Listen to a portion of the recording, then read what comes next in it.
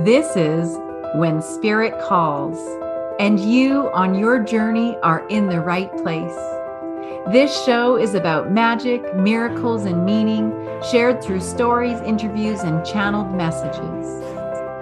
We have so much to share about who you are and your divine mission here on the earth. Let's get to it. When Spirit Calls is right now. Our guest today is the lovely Lisa Arsenault. Lisa is an intuitive transformation guide and the founder of Becoming Soulful. She is passionate about helping women turn a life of high-functioning anxiety into an authentic life filled with joy and purpose. After spending years ambitiously chasing the life she thought she needed, where self-worth was only defined by achievements and social status, she was left with anxiety, depression, people-pleasing, and perfectionism. When she could no longer keep up with the demands of maintaining this impossible standard of living, she embarked on a journey to find herself and her joy. It was that journey that allowed her to understand the ways in which limiting beliefs and fears hold us back. It takes so much energy to be who you are not. Lisa is now committed to guide others through their own fears and limiting beliefs so that they can find and embody the soulful, joyful life they deserve. Hello, all of you amazing, beloved listeners. I am so happy to be back with you as usual. And today we have our beautiful guest, Lisa, who you've just learned about. Hi, Lisa.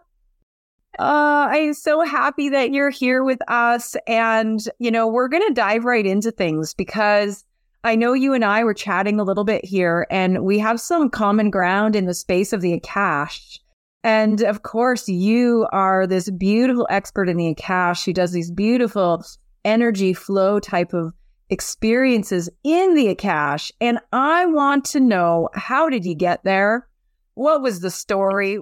I always love to hear what is that journey that you went on to getting here and to becoming soulful. Could you share your story with us? Absolutely. I'd be happy to.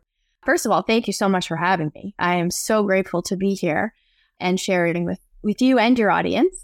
But yeah, I say that it chose me. My journey chose me. I didn't choose it because I never in my wildest dreams would have imagined that I'd be here doing what I do. I would never have imagined it. So about 5 years ago, I was working as an executive level type job for one of the top 5 banks. And wow. But it was all about the climb up that corporate ladder. It was all about what my bank account said. It was all about all the letters and designations that I could get, that I could earn and achieve. It was all of the, any sort of benchmarks of, high sales or whatever I could get that made me stand out and make people go, she's amazing. I really like everything that she does because it's over and above what most people can achieve. But it's all in my doing this, all in, right? Everything had to be perfect. So on the outside looking in, oh my goodness, I looked immaculate every day. And I had this perfect job and this perfect bank account and this perfect life, perfect. It was all perfect. And I was miserable. I was heavily medicated on at least 4 antidepressants that were to help me just function. Wow. And that was at a doctor's hands. That wasn't me trying to self-medicate. That was through a doctor. And I was going to a psychologist. And I was still having a minimum of 5 panic attacks a day. Oh my God. I just got the goosebumps with that. 5 a day. Minimum. Yeah. Oh my God. My life was horrible. And I couldn't tell anybody because the shame to admit that there's something wrong, that my life isn't perfect. Ooh, no way, no way. I'll have the 5 panic attacks a day, please. Wow. And I'd be sitting at work, working away, and all of a sudden feel one come on and just excuse myself, go to the bathroom, have a full-on panic attack, crying the whole bit, everything, pull myself together, come back to my desk like all of that didn't just happen. Come back to my desk like nothing to see here and go right back to that. Like, I don't know how I did it. I don't know how I did it. And I did it. Right? Like, I'm just sitting here and I'm just like, wow, like, I don't even know. Like, I had one panic attack when I was pregnant with my second child, and it was so overwhelming. It happened at 3 a.m, and it was like so intense. Can you share a little bit about that experience of a panic attack? Do you feel safe enough to do that? Because I want those people that are listening that have had experiences with anxiety and panic attacks, I want to connect some dots for them. So, like, what would cause the panic attack? And then what would be your process? Like, would you have trouble breathing? What did that look like? Sure, yeah. So how I describe mine is because I would feel it coming on, and I cannot think of one thing that would trigger it. If I was already really upset about something, it was a real short trip to get to a panic attack. Right. Like if something triggered me that would make me cry or make me really angry, then that's a short trip. Yeah.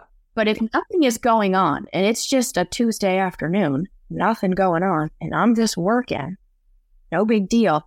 How it feels is, those bands that they put around lobster claws? Yes, the little rubber bands. Yeah. Yeah. It would feel like those would suddenly get snapped around my lungs. And I can feel it starting to squeeze, and I can't breathe. Wow. And I was so conditioned to having them that I wouldn't panic. I'd just be like, okay, one's coming on. And I just get up and go to the bathroom. And of course, then I'm hyperventilating because my body thinks it can't get oxygen, and it's convinced that it cannot. Wow. There's a side of my brain that's judging the heck out of me. You're so weak. Why can't you get control of yourself? Like just saying the most horrific things that you would never say to another human being. Wow. Right? Because you just wouldn't. I'm not that, So yeah, it was kind of like that. And so that would create the tears because now I feel bad that I can't get control. And why is my life like this? And why can't I get control of it? And so all of those thoughts kind of go racing through while I'm still trying to breathe. Yeah. I would slowly be able to get control of it after like maybe 2 to 3 minutes. Like it wasn't like a long time. Yeah. But it felt like hours. I'm not going to lie. Like hours. Wow. And then I get myself together and go back. Wow. I thank you so much for sharing that, because I really don't think you were alone and are alone in that. In fact, what I'm finding is the more we start talking about this issue around anxiety, the more people are like, oh my God, I felt so much shame because my life looked perfect, quote unquote, right? And I was one of those people too. I share a very similar story, high achiever, go, caught in the doingness, and then crashing and burning and feeling like so ashamed for not being grateful or for not being happy when I have the perfect life. Right. And so I'm so grateful you shared that. And what's really interesting to me is that the 5 panic attacks were so conditioned for you that sharing your vulnerable truth was still worse than those panic attacks. Yeah, exactly. Like how deep rooted my shame was. Yeah. So what happened? What switched? So exactly like what you said, I crashed and burned. You cannot maintain that level. It was a house of cards mess, right? Yeah. And so that's not sustainable. You can't overachieve. I overachieved for decades. Yeah. I did pretty good. Yes. But it's going to come down. It's going to come down. And when it came down hard. And because I had spent my entire life defining who I was and how I was as a person by what everybody else thought of me. When all of a sudden, all of the cards are down and it's just me standing in the rubble, all that's in front of me is a mirror and I'm forced to look at myself. Wow. And I had never looked at myself before, ever. I always relied on everybody else. My inner voice, my inner critic was very mean. Right. She is a mean lady. And she would say awful things to me. So I would never look at her. I'd always look to everybody else. And so when I was forced to look at myself, I didn't think very much of myself. And in fact, I really disliked myself and felt that I was a burden to everybody. Oh. Yeah, I got real dark real fast. Yeah. And I'm so grateful. My partner, who I've been with for quite a few years, I adore him and I trust him. So when he looked at me and said, babe, it's not your time. You have so much more to give this world. There's so much more for you. This is not your time. I believed him. And so I didn't see what he seen. In that moment, I couldn't see the value of me that he seen of me. Wow. But the fact that he valued any part of me, I trusted that I must be worth something. Yeah, that was enough. That something was enough to walk me off the ledge. And when I stepped off that ledge, I stepped onto this path of healing. And I've never looked back. Oh, well, bless your partner's heart for seeing you. Yes. Shout out to him. Yeah. Oh my gosh. So, I think that's what happens to most of us, right? Where we keep going because that's what we know to do, right? We keep in the doing because that's what we're conditioned to do. And the reality is that even though we are responsible for our lives, we are not responsible for all the conditioning that keeps defaulting, right? That negative self-talk, that inner critic, that ego aspect that keeps beating you down, that's been conditioned over many, many, years, perhaps lifetimes, as you know. Right. And so all of that conditioning requires us to give ourselves grace. And that grace is so powerful. And I feel compelled to just bring up that energy of grace, because what sounds to me like happened with your partner is he gave you grace. When you couldn't give yourself grace, he gave you grace. And what a gift it is for us to be able to give others grace. And we do that by sharing these vulnerable truths. We do it by sharing our story, which is exactly what you're doing now. So thank you. Thank you for that too, Lisa. I want to talk about now your healing journey. So you got off the ledge and now here you are like, what the hell am I doing with my life? So what happened then? Like, what was that healing journey like? And what are the things that you got out of that healing journey that you need people to know? So, like I said, I started at ground zero, right? And so I didn't know what to do. But I knew I needed answers. Yeah. And so I was off of work. I couldn't function. I couldn't get off the couch. I couldn't do anything. And it was my lowest point. When I walked off that ledge, that was my lowest point. And from there, I went to a retreat. And I didn't know that I trusted my intuition as much as I really actually did listen to it, because I don't know why I went to that retreat. I had no idea what it was going to be about. I didn't know anybody that was going to be there. Wow.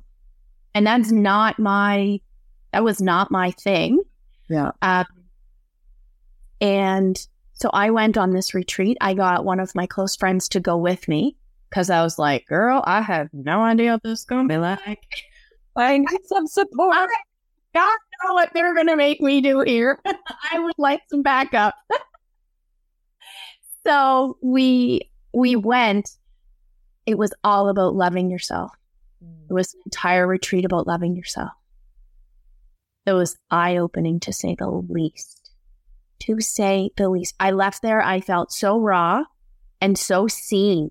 And I'd never been seen. Oh, I wore so many masks, right? That it started. And then I'm like, okay, what do I need to do now? So then, I start taking all of these courses because all of a sudden I'm interested in crystals and I'm interested in oracle cards and what am I doing? Right. And I'm taking Reiki and I'm taking all the levels. And then I'm doing all these things. And then the girl that hosted that retreat, she had a second retreat. And I just signed up blindly. I didn't read what it was about. I just signed up. I was like, sure, the last one was fun. And when I went on that retreat, I had what I would call a spiritual awakening because I cannot figure it out. Nothing. There were people in the room with me when it happened. We were all awake, but they didn't experience what I experienced. Right. And then I had to put context around that because my ego could not understand at all what had happened. So that's where I connected with a shaman. Okay. Found a shaman. I worked with her on healing myself. Yeah. And the first day that I left her place, I walked out of there and a voice in my head said, someday you're going to do what she does. Wow. And my quick retort was, I don't even know what the heck just happened in there. I am definitely not going to do what she does. Oh my gosh. And here we are 5 years later, and I do what she does. Yeah, of course. Oh, right. So I worked very closely with her on healing. She opened me to a lot of different things with energy. I worked through a lot of past lives. I worked through a lot of, just trauma in this lifetime. And in doing so, all of a sudden came this huge calling to be of service. And I could not ignore it. It was so loud, it was deafening. Yeah. And she had just started to offer a mentorship. And I was like, okay, I'm going on the mentorship. I don't know why I'm going. I'm just supposed to be there. I don't know what's going to happen, but I'm just going to trust and surrender to it because it's the only thing that, I literally was like a strong magnet pulling me, Spirit was calling you. Yeah. Oh, and it calls loud, loud, loud, loud. So I went, trusted, and I went. It was a very intense time. That was a really crazy learning. You learned so much about your medicine and who you're here to help and why and how and what that all looks like. And wow. So I came out with just a really better sense of who I am, but also a better sense of what my gifts are. Okay. So, yeah. And so from there, I've just been working with people, and I did that for just to see if I could do it. It took a long time for me to even believe that what I was doing was real. I'm like, I'm saying that because you're nice. So it took a good 2 years of me just practicing. Yeah. And those people coming back to me and going, you're really impacting my life. You should be charging for this. Like, I would come see you every week, So, yeah, so that was when Becoming Soulful was birthed. I love this name of your business, Becoming Soulful. And so how do we become soulful, Lisa? What are the steps? I mean, you went through your crash and burn, you went through your spiritual awakening, but what were some of the steps that you took along that way that were like, oh my gosh, I need to educate people on this, or I need to share this with my clients so that they're not feeling the burden of this human world that we're in. What can you share about that, of how we can become more soulful? So for me, my goal is, I know that I wasn't the only person. I probably wasn't even the only person in that building that was going through what I was going through. So I want to catch those women before they hit the ground. Yeah. Before they crumble, before they crash and burn. Yeah. There wasn't anybody to catch me. But once I learned that you don't have to live like that, yeah. Oh, I just need to tell everybody. I just want everybody to know. You don't have to live like that.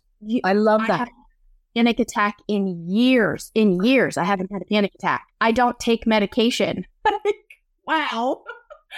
You know, what you said might sound simple, but it's so powerful. You don't need to live like that. And I hope that those of you that are listening that are living like that you give yourself grace, but you recognize, hey, wait a second, maybe it doesn't have to look like this, because it doesn't. So I love that. That's a powerful, powerful statement. Thank you. So, okay, so now we know that we can make a conscious choice of becoming soulful before we crash and burn. Right. Okay, so now I made the choice. Now what? You know, what's some of the processes now that might be beneficial for me? So, my program is called Live Your Joy. Ultimately, that's where I want to get you to. Yeah. To get you from a place of high functioning anxiety. And I want to hold your hand and guide you through the muck, because it's going to be mucky, and get you to the other side. And on the other side is living your joy. I didn't even know what my joy was. Right. My joy was whatever everybody else needed me to do. Yeah. So how did you find your joy again? What was the thing that helped you lead you to your joy? Honestly, gratitude and mindfulness are huge for me. And I visit them every morning before I even put my feet on the floor. Gratitude and mindfulness. And, you know, I mean, those seem like obvious ones, but I think sometimes, again, we don't give enough merit to that piece of gratitude of, you know, what we do have. And then, of course, the mindfulness is about being present. So what are the things you do to keep present in the moment, in the now? What are some of the things that you do to anchor yourself to the now? I just, hand on heart, eyes closed, and I take a couple deep breaths, and I just feel that life force energy going into my body. And I feel myself rooting and grounding myself in. And then I'll listen to the birds, or I'll listen to, even just if I'm in my house, what are the sounds that are happening right now? They might not be woo-woo crazy, astronomical, but I can hear them. Yeah. I can hear them, and then if I open my eyes, I can look around. I can see something, or I can touch something. I can smell it. I stay in the moment, and I stay so grateful in my heart. And gratitude was really hard for me. It was really, really hard in the beginning, and it's my operating system now. Wow. Yeah. So it can switch. It's not something that you have to keep a list on your wall, but you're going to check off. Right? Yeah. It can start that way, but it doesn't have to end that way. It feels so good to be carrying gratitude in your body that you do it every day. I commented on a post from somebody yesterday, and it said, what's one thing that you could not go a day living without? And my immediate answer, before I even realized what I put down, was a heart full of gratitude, because I'm filled with it every day. That's really amazing. And I actually really appreciate that you said that at the beginning. It was hard to find the gratitude. Yeah. So hard. Yeah. Because when you're in that state of like, my life is falling apart, right? It's hard to find sometimes. And so even though it's hard to find, what you're saying is keep looking for it, keep finding the gratitude, which I think is really powerful. Clear out the density from your heart. As that density starts to clear out, it makes room for gratitude. Gratitude is a high vibration. Yep. So when you clear out the muck, you make room for the light. That's right. And so gratitude didn't even it felt foreign in my body. And I started to even try to feel it. I'd be like, oh, this feels fake. Like, this isn't real, But I was persistent, and I just kept going, and I trusted and kept going. And now, obviously your life isn't rainbows and butterflies every day. That's, we still pay an arm and a leg for gas and groceries. And that's what I'll say. Life stuff. Yeah. Stuff happens, and sad things happen, and unfortunate things happen, and frustrating things, right? Like, you can't stop life, but at the same time, you can regulate how you respond to it. Yeah. And when I can feel myself becoming triggered by something, I can actually feel it. And I'm so uncomfortable with that resistance now in my body that I will stop and I step back and I can actually separate myself from it. And then I'm just like this curious person, like, well, why does that make me feel that way? What is this about? And what is this trying to teach me? Or, like I'm a curious observer at that point. And that's when it'll start to actually shift and make changes. You just said something really important there, because that curiosity, that curious traveler in you, I think is so powerful, because I think that's one of the ways that you found your way to joy again, right? Of like, I wonder where that feeling's coming from, but I wonder what would also bring me joy. And I want to circle back to, your program, because it's about finding this joy. And for the people that have felt like they lost it, yes, we can have gratitude. Yes, we can have mindfulness. But what do we do if we don't know what really brings us joy? Like, is there a technique or is there something that I can do that will help me to find the joy? What I've found is that it's hard to find your joy when your mind is so busy. So busy. Just, right? I have to do this and I have to pay that bill and go get this and go do that. Yeah. Right? It's not going to be like, all I have to do is, snap my fingers and spin around and I'm going to find it. That's not, you really have to quiet your mind. Yeah. Yeah. And when you can quiet your mind I like meditation, but it doesn't even have to be, I tell my clients, like, you don't have to sit and do this. Set the time aside. Yeah. Do you like to garden? Do you like to do the dishes? Do you like to sweep the floor? Do you like to take a bubble bath? Whatever. Do you like to take a walk in the woods, right? You can be doing something and quiet your mind. But it takes you to that space where your mind is just blank. And when you can get to that space, whatever that looks like, and your mind is just blank, that's when you just need to listen, because your soul wants the joy. Your dad experience the joy. Yeah. All you have to do is listen.